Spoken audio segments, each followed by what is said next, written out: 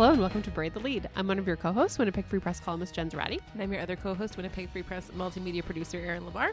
And welcome to the show. We have lots of I feel like we have lots of Canadian regional stuff to talk about today. So that's kind of exciting. It is. Because you're going on a trip. I'm going on a trip. I'm going to Halifax and Charlottetown next week. So we're going to parlay that into a discussion about Canadian travel, like traveling across Canada, because I feel like we've both traveled a lot, but maybe not as much in our own country. We're also going to be talking about becoming a more adventurous eater. Yeah, it's like an update from raw almond many months later. Exactly. So you can go back and listen to that episode if you want. And we're also going to be talking about the problem with Apu and talking as lifelong Simpsons watchers and how that whole thing is shaken out and how Hank Azaria responded to it.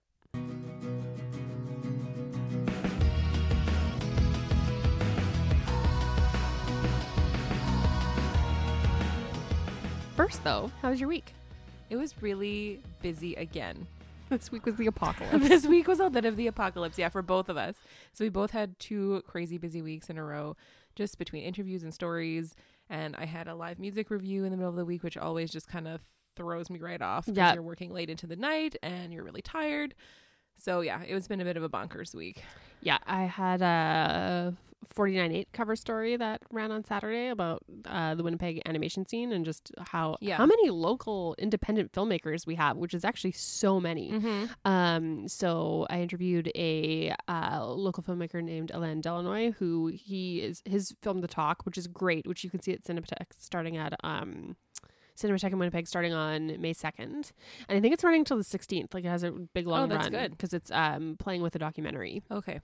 But it has literally screened at every single festival ever, pretty much, including a bunch of documentary festivals. And it's called The Talk, and it's basically about profiles 8 young men and them telling their stories about how they received the talk. Birds and the Bees. Birds and the Bees, correct. Gotcha. So he did interviews with real guys. So they're when I think of The Talk, I think of a daytime television talk show. The Talk. Yeah. He interviewed a bunch of real guys and then kind of animated to the interviews. Oh, okay. So that's really cool. Yeah, so it's an animated documentary. It was one of the 63 animated shorts longlisted for that category at this year's Oscars. Oh, so yeah. I think I read about that. Yeah, so it kind of is leading with him and then talking to a whole bunch of other filmmakers as well. But there's more than I could even fit in the space of a pretty long article. So yeah, so that's cool. We also, so I don't know if this happens to you during a really busy week, but just when you start kind of feeling new and strange physiological symptoms. Oh yeah, you feel the crash. Tiredness. Yeah. Yes. I felt the crash really hard on Wednesday after I did the concert review. I got home from work. Yeah. And my eyes just stopped working. This has never happened before. I hung my jacket inside out, didn't notice. Something fell off of one of the hangers and I was trying to grab it to hang it back up and I couldn't see it. My God. I was actually really freaked out. And then I was laying on the couch and it I don't have a fan in my TV room, but it in my eye, it looked like there was a propeller going. Oh my God. And I was so freaked out that I just laid there and I ordered a pizza and I asked my boyfriend to bring me Dairy Queen. And that's just what I did for the night because I was done, bed at 9:30. That happens to me because I get migraines. Yeah. So when I have migraines with what's called an aura, so sometimes auras can be, visual. Some people have auditory issues, but the first time it happened to me, it was bright squiggly lines, and I googled it, and some artist actually painted what migraine aura looks like. I was oh my God, that's exactly what it looks like. That's crazy. Weird. I hope I'm not starting to develop that. That would stink. And sometimes they can be present with what's called a silent migraine, which means there's only the aura and no headache. Well, that kind of sounds exactly like what my Wednesday was. And then I passed out so thoroughly that the next morning, my boyfriend's alarm went off 4 times and I didn't hear it once. And he actually had to physically check to make sure that I was breathing because he thought I may have died because I just was not. I was comatose. That was me on Thursday. So I had finished my work for the day and we took the dog for a walk because Samson's 6. So we took him for a birthday walk in the park. And Mommy's upset because my dog's middle-aged. But I came home and it was just one of those how when you've been looking at screens for a long time too, you just sometimes need to close your eyes. I fell asleep as though I was under general anesthesia. Like, it was crazy. Like, I haven't slept that deeply and have fallen asleep that fast. It was like someone shot me with a dart. Like, it was crazy. And then, like, my husband, he's like, it's almost 6. I'm like, I don't know where I am. Like, it was crazy. So, hopefully, well, you're going on vacation, so you'll be nice and rested. Yeah. And hopefully I get back on a normal sleep pattern this week.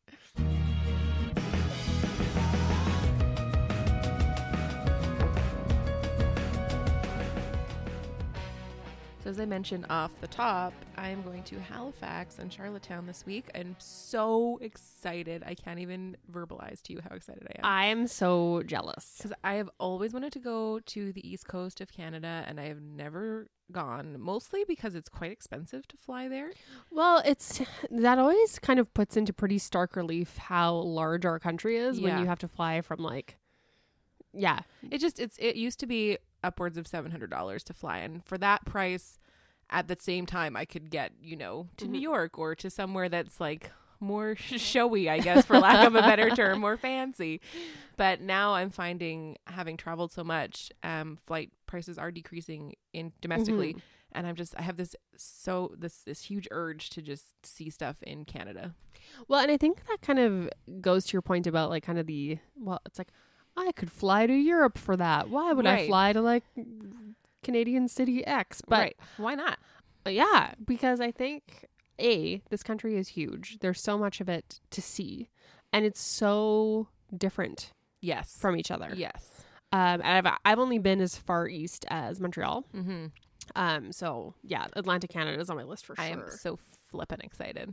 And as far west as Vancouver. Or no, Victoria. That's pretty far west. That's all the way west. Yeah. That's as far as west as you can go in this country. But yeah, I would love to go up north. Like, I would love to. Yeah. Then there's also so many benefits of traveling domestically that you don't need to worry about money conversion, because it's the same dollar. So it doesn't matter what the US dollar is doing, really. I am going to Niagara Falls and Toronto like shortly after you leave. But don't worry, everyone, there will still be a podcast.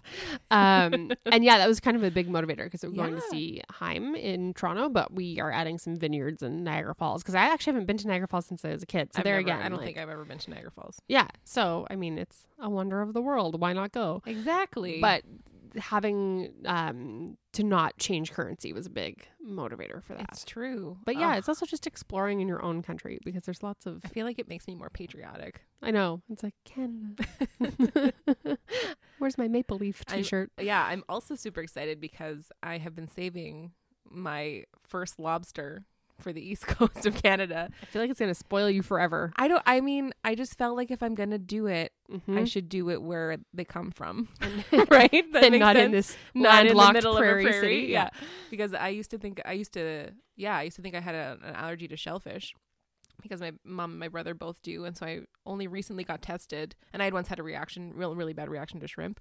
So it kind of scared me. And then I only recently got an allergy test done, and they said I don't have an allergy to anything. So we were actually thinking, I feel like listeners should know, of doing a live podcast from Red Lobster when we were going to test drive Erin's allergy and see if in fact she does not have one. Yeah, that didn't end up happening.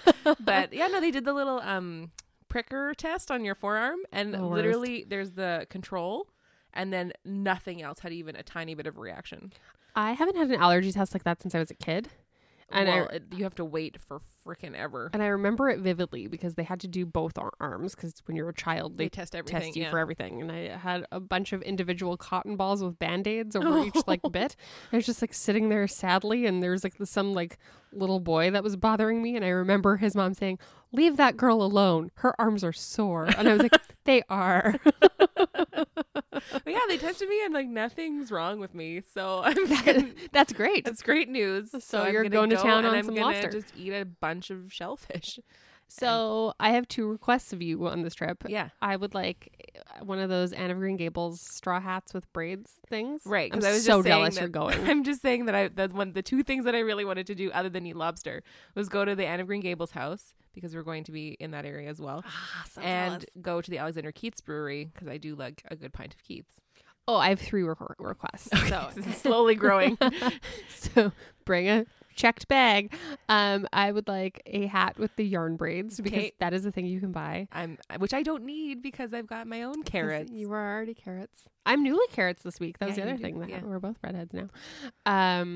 And some of they have weird red roads in Prince Edward Island. Did you know this? I did not. Yeah, they have like red. It's like red clay. So okay. Some of that in a mason jar and also a live lobster. Okay. Those are my requests from your trip. It's like your rider. Yeah, those are my riders. I'll bring you like a plastic CN tower. Great. Seems fair. Add it to my collection of plastic junk. But yeah, so you've been a little bit more adventurous in terms of your palette. I have. And you know what? I credit it all to you forcing me to go to raw almonds. Yes. Because once I ate all that... Sorry, that's a really disturbing noise. Because once I ate all that stuff that I like would never have normally in any normal circumstance, I would have been like hard pass on many of these things. Yeah. And I didn't die. No. So I feel invincible, which is a good and a bad thing, I suppose. So what has been sort of the weirdest thing you've tried? I don't know that there was anything sort of particularly weird, but I've just stopped asking for like at restaurants to like remove items from dishes. Right. So we went for nachos, and I actually really hate olives, and I've tried them in numerous circumstances. But when you order a plate of nachos, I'm just like, whatever, just leave them on. It's fine. I'll just eat them. And it's fine because it's covered in cheese. Anything covered in cheese is fine.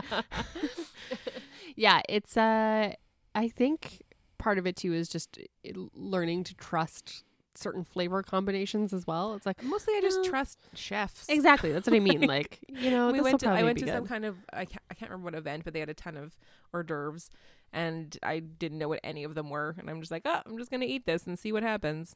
See, I seem to eat at a lot of places where the menu descriptions are just like, what's in it? They'll be like, here's the name of the dish, and then like carrot, radish, some word I don't know, blah blah blah.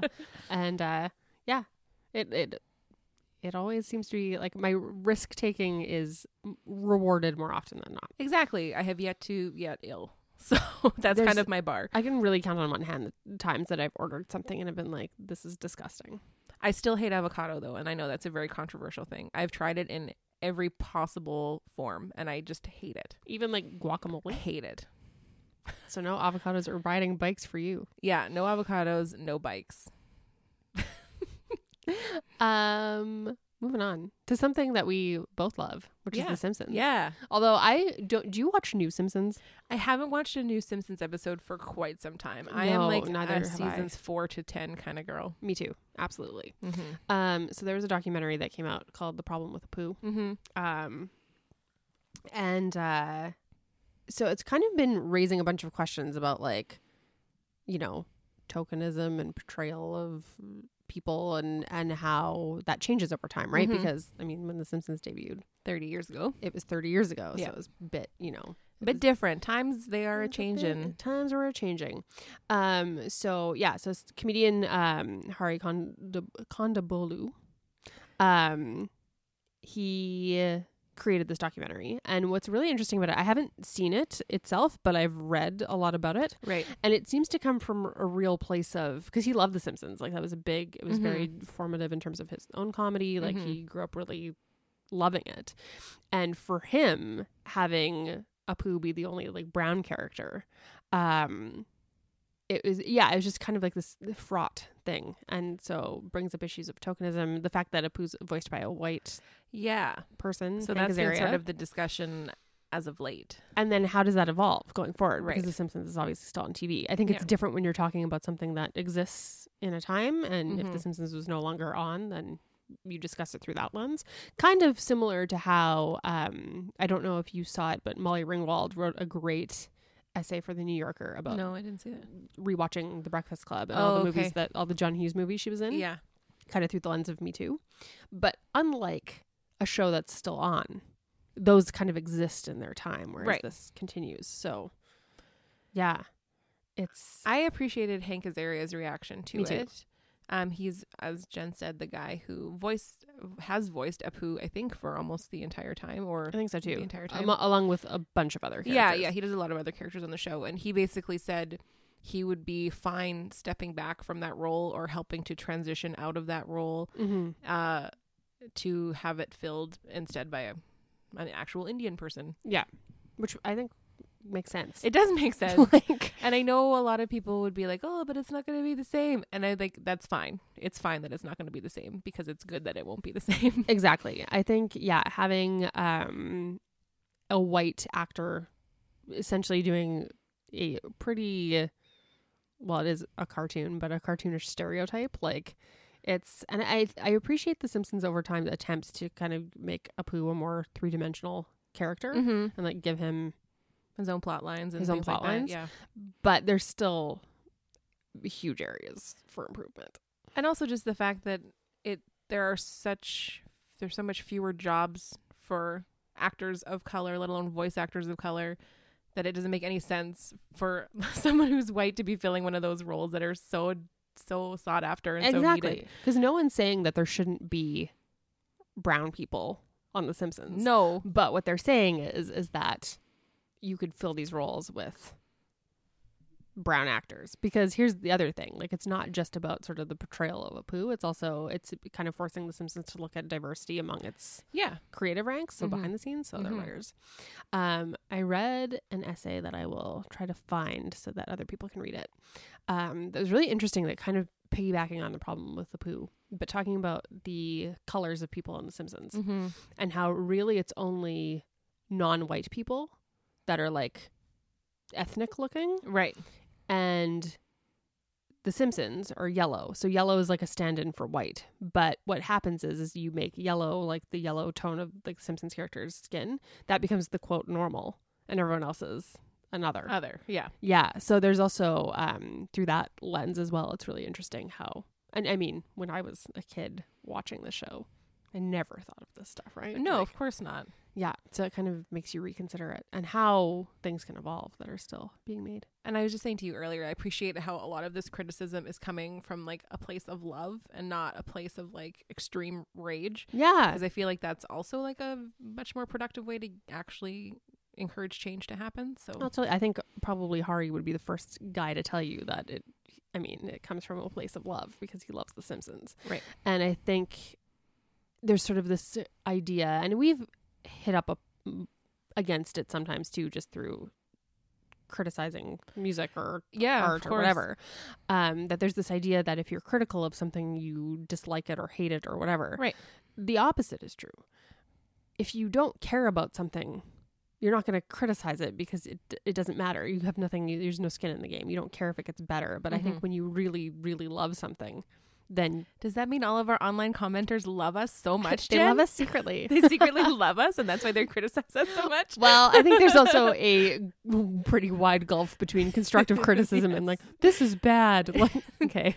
Thanks. I can't do anything with this. Yeah. So I'd be interested to watch it now and see if anything happens from this. But I think the fact that we're talking about it for sure is huge.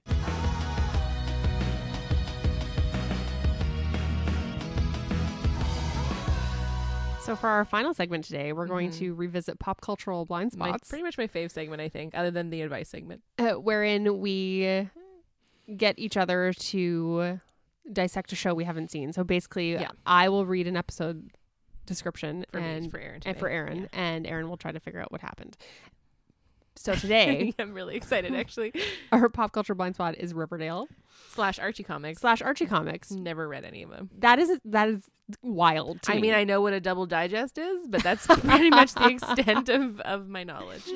I was obsessed with Archie comics. Like, that was how you learned to read. That was how my parents basically got me to go to the grocery store. Oh, okay. Because they would always be in the checkout, and I would always get like a new. I thought you were gonna say that's how your parents taught you about life. No, but they do teach you a lot about life. Okay. But I was always super pumped for a Betty and Veronica doll digest. Okay, that was always the best. Okay. Riverdale is based on the comic book. Okay, that I did know. And it's a very like because that's where they soapy, live, like, right? Correct. Okay. It's a very like soapy new show that's like, it's kind of like the OC meets Twin Peaks. Like, it's... I see. First, let's begin with you telling me everything that you do know about the Riverdale universe. Okay. I know that there's an Archie and there's a Jughead because I thought that they were the same person for a really long time. Why? Because, okay, I know that Jughead very much enjoys hamburgers. Yes. And one time I think I saw one of the comics and Archie was also eating a hamburger. So I thought that they were just interchanged. I thought Jughead was Archie's nickname, perhaps. You've also seen me eat a hamburger, but that doesn't make me Jughead. Maybe I'll just start calling you Jughead then. Basically, he's probably the character I have the most in common Does with. one of them wear a crown? Mm-hmm. Okay. Do you know who? No, Jughead. A good one. Is he the king of the burgers? Is that why he wears it? I'm actually I don't actually know the origin of the crown. Okay. And then I know that obviously Betty and Veronica's dark hair and Betty is blonde hair. And I feel like they maybe were friends and then were feuding. Or like where they were always feuding. No, they're like frenemies. Okay. Because of Archie? Correct. And I also know that Archie has red hair. Yes. Because I know that it's very controversial for leading male to be a ginger, which I find extremely offensive as a fellow ginge. But he's a big playa because he has Betty, Veronica, and then the hottest ginger of all. Do you know who that is? No, I have no idea. Cheryl Blossom. Who? Cheryl Blossom. Okay. So man, what a dog. I know. So she's the redhead, so blonde brunette redhead. Of course. She doesn't live in Riverdale. She lives in a different town in the comic book anyway. I think I forget. No, but that's funny. That joke just like flew right over your head. So that's pretty honestly that's Streamdale. Yeah. That's honestly pretty much all I know is those four main characters. They eat a lot of burgers. They go to a diner a lot. Yeah. Do they drive in some kind of jalopy? It's like an old car. Like I can't. There's like I'm pretty sure there's a jalopy in there somewhere. Because every other reference that pops up in other shows, they're always like piled into a car. The diner that they hang out at, Pop Tate's.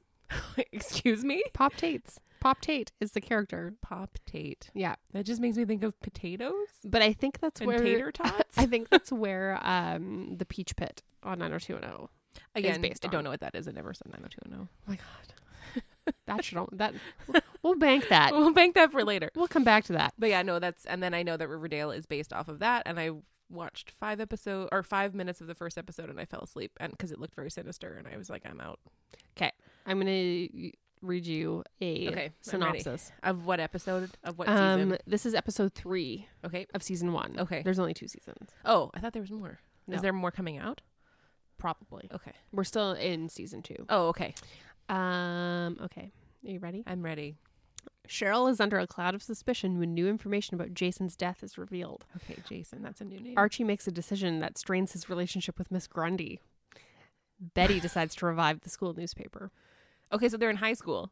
They are. Okay, I don't know why I thought they were like in college or like older. Okay, so we have Cheryl and we have Jason. Jason is a new name. It is a new name. Okay, can you repeat the line of Cheryl and Jason? I already forgot what the plot point was. Cheryl is under a cloud of suspicion when new information about Jason's death is revealed. Oh, he's dead. Okay. Jason is dead. What new information could it be? Okay, I'm going to say that Cheryl found out that Betty killed Jason. And that he drowned in the river that is in Riverdale. Okay. So then there was Archie and Mrs. something. Miss Grundy. Was that a teacher, perhaps, that he's having a torrid affair with? Maybe the librarian? Ooh, pretty good.